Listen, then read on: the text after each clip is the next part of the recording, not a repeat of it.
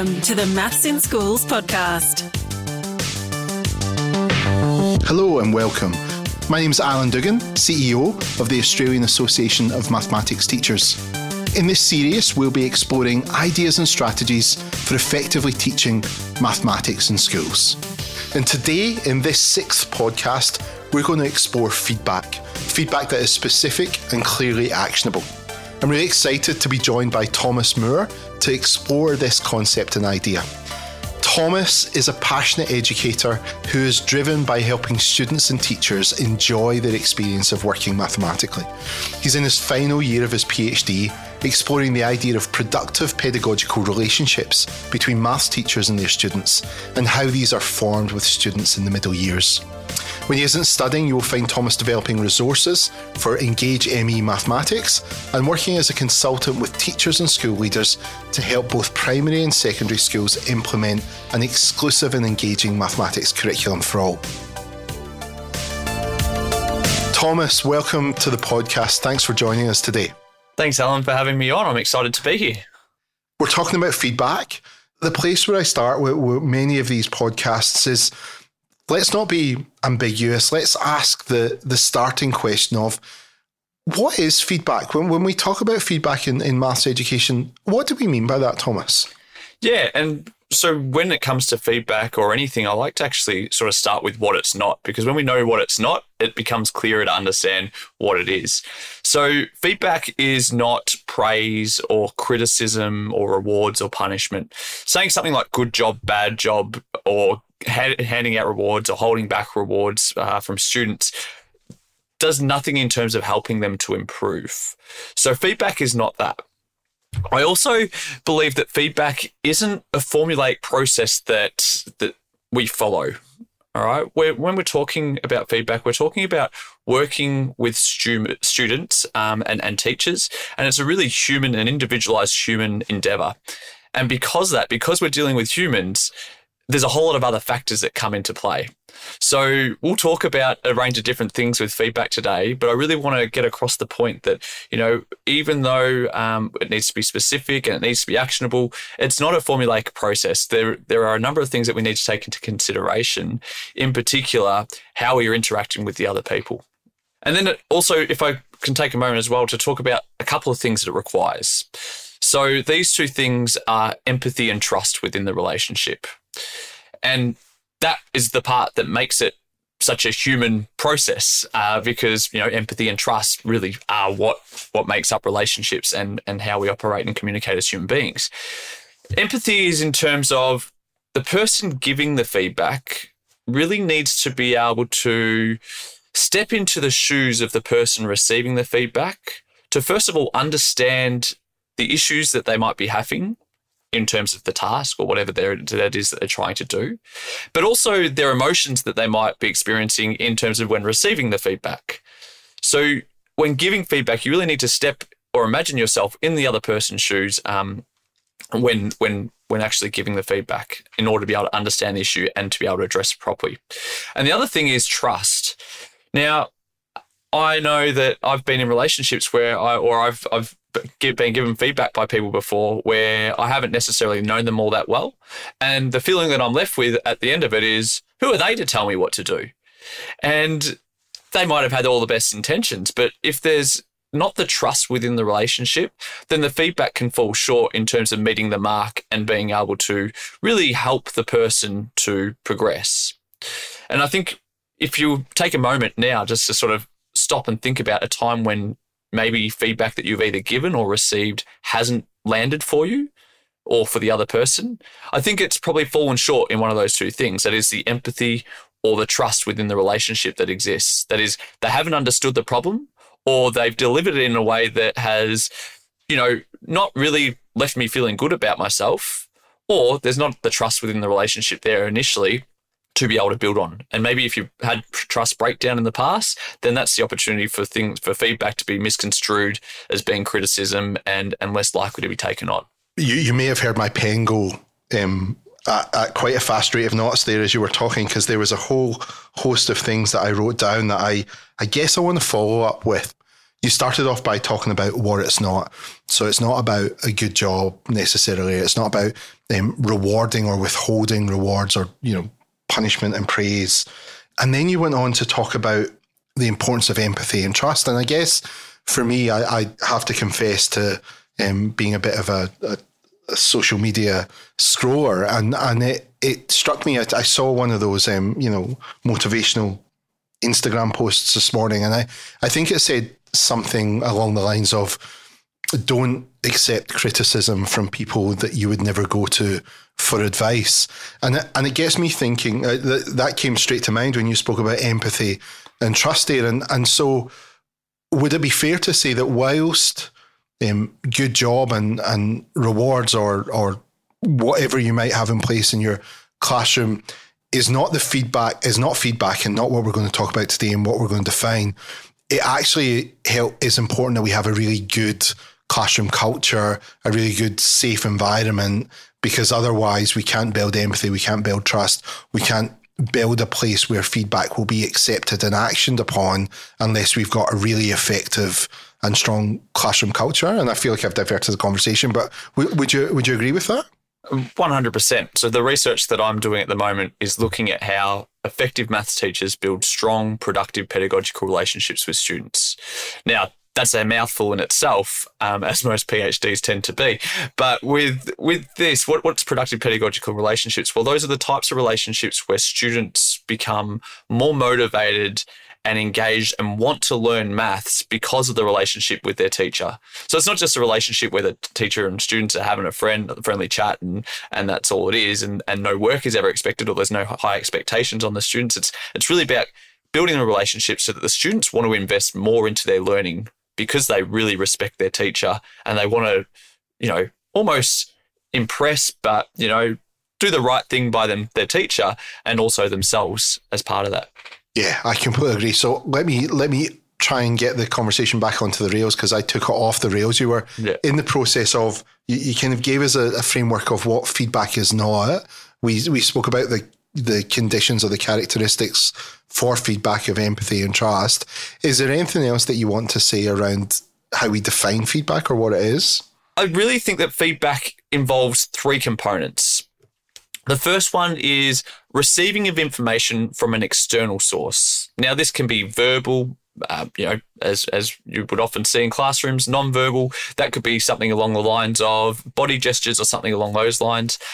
Written feedback in tests and things like that. Physical feedback. Like the other day, I walked into a door in the middle of the night and that was physical feedback to say, Tom, you need to maybe wake up a little bit first before getting out of bed. Excellent. There's visual feedback, in terms of being able to see things, and electronic feedback in terms of I'm thinking things like Desmos. So you can receive feedback from a range of different sources and then reflect on it and then use that for improvement. The second component is it's in reference to one's progress within a specified task. So we're receiving information in reference to a person's progress within a specified task. And so the last one... So does that mean that in terms of your walking into a door, you received feedback on your journey from bedroom to the bathroom? So maybe. Were you in the room at the time? Because it's exactly what was happening. To be able to do that, to know the reference to one's progress within the specified task, there needs to be clear success criteria. So for me, the success criteria was getting to the bathroom, which I didn't do very well, as my poor fiance heard.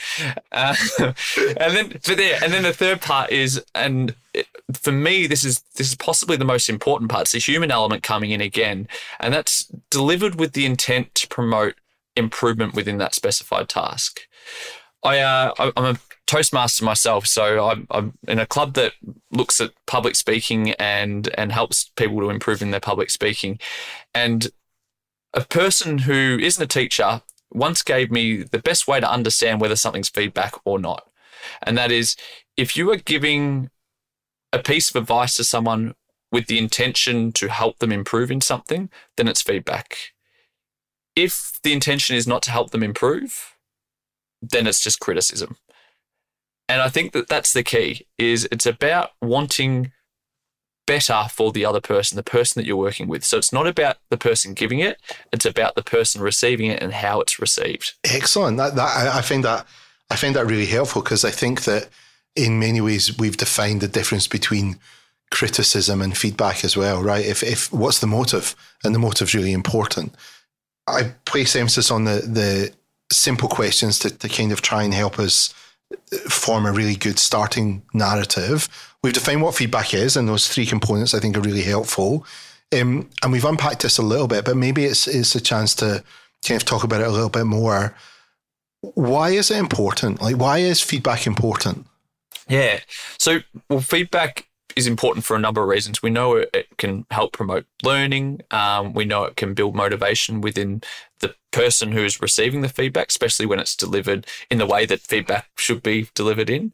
And it takes into consideration the receiver's emotions and things like that.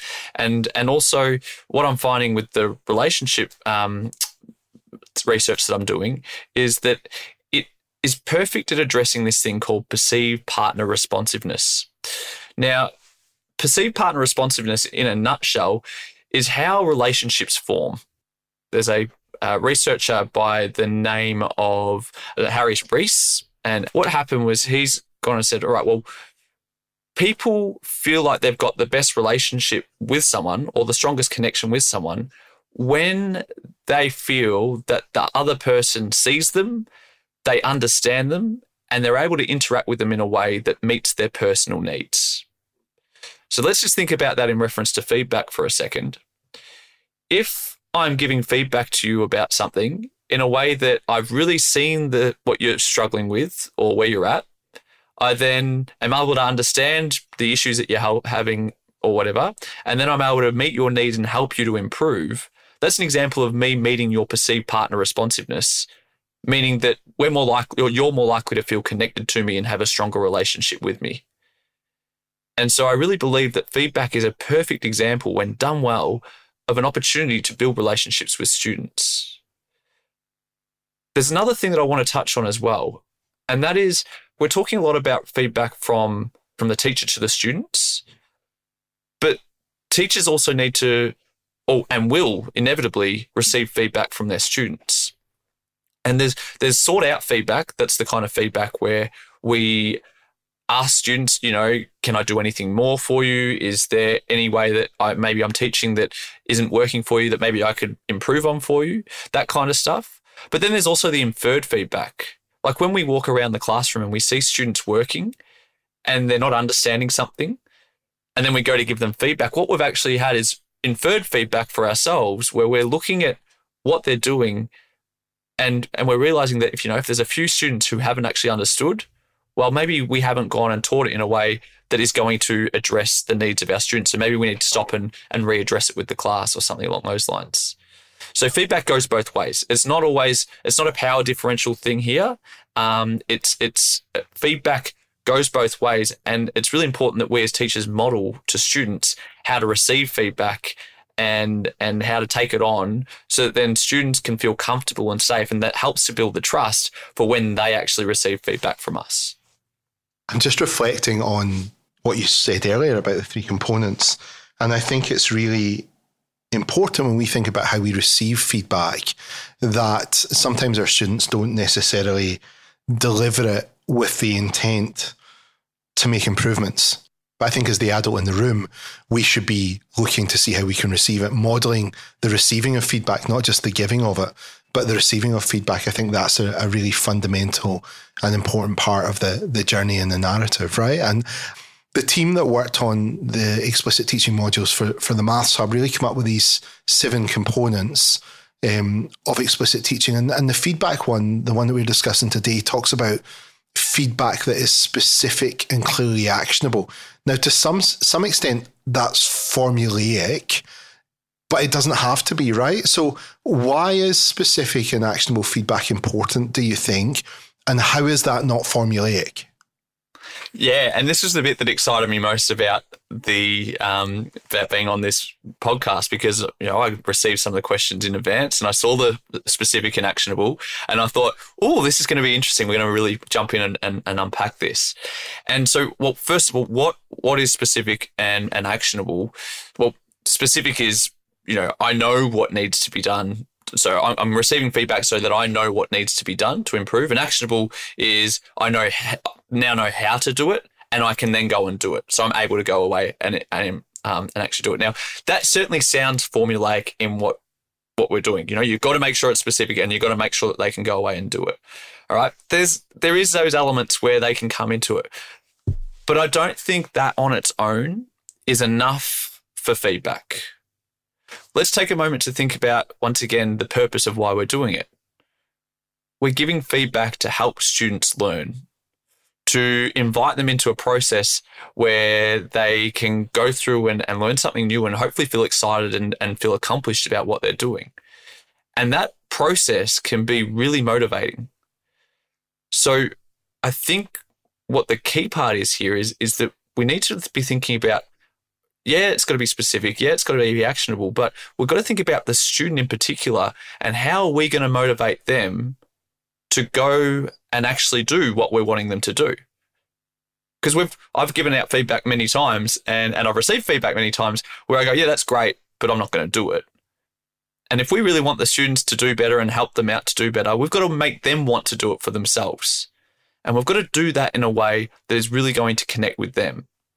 And that's the bit for me that isn't formulaic.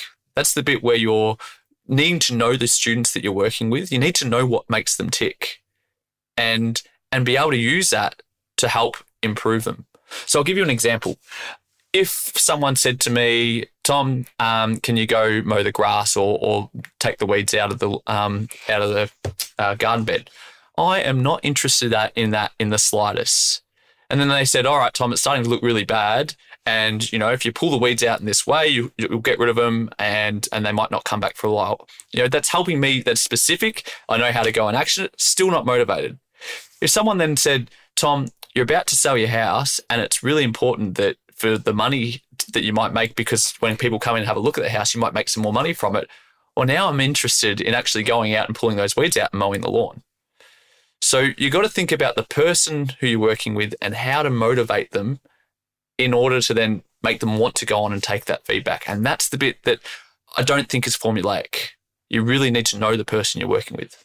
So how does the teacher that's listening to this podcast, how do they go about in their planning making space for feedback? So how do they think about feedback, or what lens? Do you have any tips in that space? Yeah, absolutely. So when it comes time to planning, so I'm thinking there's a few stages that are going on in the lesson here.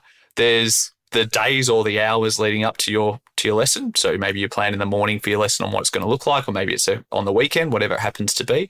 So there's that time. Then there's just a couple of minutes before the lesson, and then there's what happens during the lesson. So I'm going to do this in a bit of a weird order. We'll start off with the days before, or the hours, in the lead up to it. What's important is that you have a clear goal in mind of what you want to achieve, and that's, your learning goals, your success criteria. You know exactly what you're trying to achieve with your students. That's important, as well as knowing kind of misconceptions that might pop up.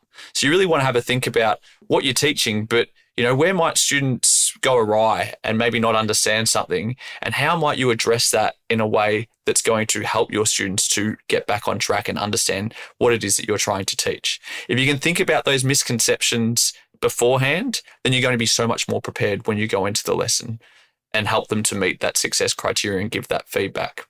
Because then all you're having to think about is the student rather than having to think about the specific and actionable side of things. So that's leading up to the lesson. Another thing that you need to do, and this is when I'm been doing my research into the productive pedagogical relationships, is that the teachers who are best at building these types of relationships with students are very good at deliberate noticing. And what I mean by that is they walk around the room with an intent to notice and collect as much information on the students as possible. There's no time where they're sitting there looking around, not really taking things in. It's constant. They're constantly thinking about their students, themselves and the curriculum and other external factors as well, and trying to juggle all of these things. So there needs to be a time when you're preparing your lesson, you need to try and include as much time as possible for deliberate noticing. Now, deliberate noticing is difficult to do when you're standing up the front of the room for 30 minutes talking to the whiteboard about how you're explaining something. Deliberate noticing is a lot easier when you've got students working on things and you're able to walk around the class and mingle with them and communicate with them and see what they're up to and get information from them. I think I primarily used deliberate noticing for those students who were disengaged generally, or maybe had some challenges behaviourally or something similar like that, where I wanted to, I guess, positively reinforce their contribution either individually or to a group or in a conversation that we've had. And, you know, you're deliberately noticing primarily in that space. Is that the sort of deliberate noticing that you're talking about, or are you talking about something different here? So that's part of it. Yeah, it sounds like, and I've put my hand up as well and say I'm guilty of it too. There were certain students who would always get my attention before other people. So you've got to be aware of your own trigger points at times. And so, you know, for me, if students were misbehaving, I would find myself being drawn towards them rather than focusing on the students who were doing good things. So deliberate noticing is really about walking around the room and having a look at what each student is doing. Whereabouts are they up to? It's about noticing things about the students, you know, their body language. Are they happy? Are they looking down? Maybe something happened at recess and you just got to check in with them. Hey, are you all right, mate? Just to find out where they're at emotionally, because emotions come into it and play a huge role in terms of whether or not students are open to learning. And so I guess that deliberate noticing is doing a couple of things. Number one, it's building that climate and that culture, empathy and trust, and establishing that. But that deliberate noticing for us as teachers is actually providing us with feedback, right? Because it's if you're, as a student in my room, having an off day for whatever reason, and I notice that, then I'm going to reframe how I present the feedback to you. I may give you the same feedback that I was going to give you, but I might frame it differently given what I'm noticing, I guess. And so it's building empathy and trust, but also providing the teacher with information and insight into how they might deliver the feedback that they might have, or they might choose to hold it back to tomorrow or next lesson for whatever reason. You're spot on. Like that is the part. It's you're noticing these things and you're using that information to actually to tell you how you're going to then interact with the student. And that's the bit that's not formulaic. You can't predict how each student's going to be or how what mindset they're going to be in or anything along those lines. That's the bit where it's kind of, I don't know if you've heard of Brene Brown. She talks about living wholeheartedly. That's really just sort of living on the edge and being in the moment, being present and interacting with people in a way that you can't plan for. You've just got to go with what your gut feels is most appropriate at the time based on the information that you have. And you can't do that unless you prepare yourself to be with it or have the presence of mind in the classroom at the time. And so that's where the second part comes in, is the 5-10 minutes leading up to a lesson, or as the 5-10 steps as you're walking up to a door, just doing a little check with yourself to go, okay, where's my head at the moment? How am I feeling? And just taking a few breaths and telling yourself, okay, when I step into this classroom, the students in front of me are the people that matter the most. Not the emails that I've just received about something else that's going on or whatever. Like, these are the people in front of me, because in order to give the feedback that's going to motivate them and inspire them to take on and do what I'm saying the most, I need to be able to address them at their point of need right there and then. And I need to be present and aware of where they're at emotionally at that moment. That's awesome. And I think it's that whole idea of choosing to be deliberately noticing, right? Choosing to, what can I deliberately notice today, and how can I use that to impact the classroom culture? Let's talk for a second about those moments of delivering feedback whether that be verbal or written, there are obviously some keys and some important things that we do, like avoid being emotive, avoid stuff like that. But is there any other pieces of advice that you'd have for the actual delivery of feedback, whether that be written, whether that be verbal, whether that be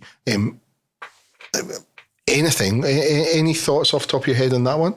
Yeah, I was thinking actually about this kind of like, how would I give feedback? And I thought of an example when I went to a restaurant. We've just had a restaurant open up nearby recently, and drinks are great there, by the way. Food, I found out, not so much. And so when I was sitting down, the waitress did her job, and she came over and she said, "What did you think of the food?" And I said, wasn't the best." Now, at that point in time, that's not feedback. That's just simply criticism. And I just wasn't even thinking about it. So that to me is just like, yeah, there you go. I've just given criticism. And she didn't ask much more. So we just left it at that.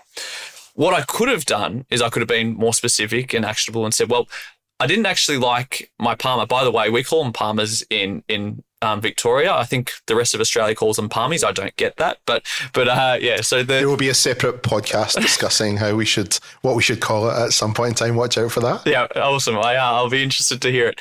So I was sitting there, and the problem with it was that the chips were underneath the Parma, which made the chips in the Parma soggy. So what I should have said is something along the lines of, okay, well, I didn't like it as much because the chips sitting underneath it made the chips in the Parma soggy. Now that there is specific and actionable feedback, you can just take the chips away from underneath the Parma and they're no longer soggy. What I could have done, though, to make it more motivating is I could have said, well, I really liked the cheese and how it was melted on top, and I really liked the sauce of it. That was really good. So start off with what is good. I think that the chips took away because it was a little bit soggy, so we moved those. That'd be great. Now, depending on the level of trust you have with the chef, now the chef doesn't know me at all, will depend on which way you go and how you give that feedback. So, and there's another one that, Dylan William, I read an article from him, and he said that you don't have to be specific and actionable in terms of how you give feedback, which I thought was rather interesting. He said, for example, he said what matters most is what students do with the feedback, not how it's delivered. And that was interesting. And what he said was, you could tell students there are 5 mistakes on this sheet of paper. Can you find all 5 and get back to me? Now, if I had said that to the chef, there's 1 mistake on this plate. Can you find that mistake and get back to me? That to me, I've worked with a few chefs in hospitality. I don't think that would go down so well. So it comes down to the level of trust that you have in the relationship. Maybe if I got to know the chef a little bit better, and there was a bit of a relationship there, I'll be like, oh, there's one thing I think that's missing here. Have a try yourself and see what goes on. Then all of a sudden they might be more open and willing to take it on. And that's where I think one of the things I've been challenged on in our conversation today, or I'm left pondering, is thinking about that whole idea of intentional noticing or deliberate noticing to guide and form my feedback. How do I use that in my feedback? How do I craft feedback in real time in the lesson, knowing that we do it day in, day out, right? We absolutely craft feedback. Whether it's good feedback or not is a different question, but we are giving feedback. Almost every time we open our mouth as a teacher, to some extent, we're giving some sort of feedback, even if that's body language feedback that says, I do or don't want to be here. So I do want to give you an opportunity to kind of sum up, and this is maybe the most challenging part of the podcast, but I often ask our guests to sum up our conversation. If there were 2 or 3 things or a few things that our listeners were to take away from it, what would you hope they would be? Yeah, thank you. I guess for me, I think about my own class and my own, I put my hand up and say that there were many things that I didn't do well as a teacher, and there were many things that I did do well. And I think about other classes as well that I've been in, and I look at feedback and learning intentions in I guess a similar kind of manner. I think I see it a lot with learning intentions, where it can be seen at times as being a tick the box process. I know I'd certainly done that at times during my lessons where, okay, I've got to have my learning intention up on the board, and then I write it up and then it doesn't really get referred to. And feedback has been treated at times in the same way. What matters is how students connect with it. So unless students connect with the learning intention is not going to do anything for them. unless we can get students to connect with our feedback and how we deliver it, and it's specific to them and it's addressing their needs at that point in time, and we've considered them as people, then we can't get them to connect with it, and it's not going to help them out. So it's all about the relationship that we have with the students, and it's about building trust and putting ourselves in the student shoes so that we can best deliver that feedback for them so that they can then make those improvements that we're hoping to see. Wow, thank you, Thomas. And that's probably a great place to wrap up this podcast. Thank you for joining us, listener. I really appreciate your time and taking the time to listen to these podcasts. Thomas, thank you so much for joining us today as we've explored feedback in the Explicit Teaching podcast series. Thanks, Tom. Thank you very much, Alan. Appreciate it. You can explore more about this topic, find explicit teaching in maths professional learning modules, and other great maths resources to use in your school at the Mathematics Hub, mathshub.edu.au.